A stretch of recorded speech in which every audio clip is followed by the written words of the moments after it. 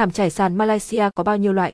Thảm trải sàn có nguồn gốc xuất xứ từ Malaysia không chỉ đặc trưng với độ bền, chất lượng cao, mà còn có nhiều loại khác nhau. Dựa trên những tiêu chí khác nhau, chúng ta có thể phân sản phẩm thành nhiều loại tương ứng. Xét về chất liệu, thảm Malaysia được làm từ nhiều chất liệu khác nhau, đặc trưng với tính chất nhất định, chẳng hạn như thảm lông, thảm nỉ, thảm nhựa, thảm cao su.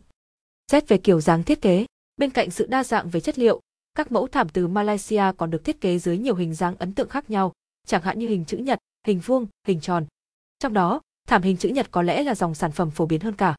Xét về kích thước, thảm được giới thiệu đến thị trường tiêu thụ với rất nhiều kích thước đa dạng, từ nhỏ đến lớn. Bạn có thể tham khảo bảng kích thước chuẩn của sản phẩm tại từng địa chỉ cung cấp khác nhau để đưa ra sự lựa chọn phù hợp nhất.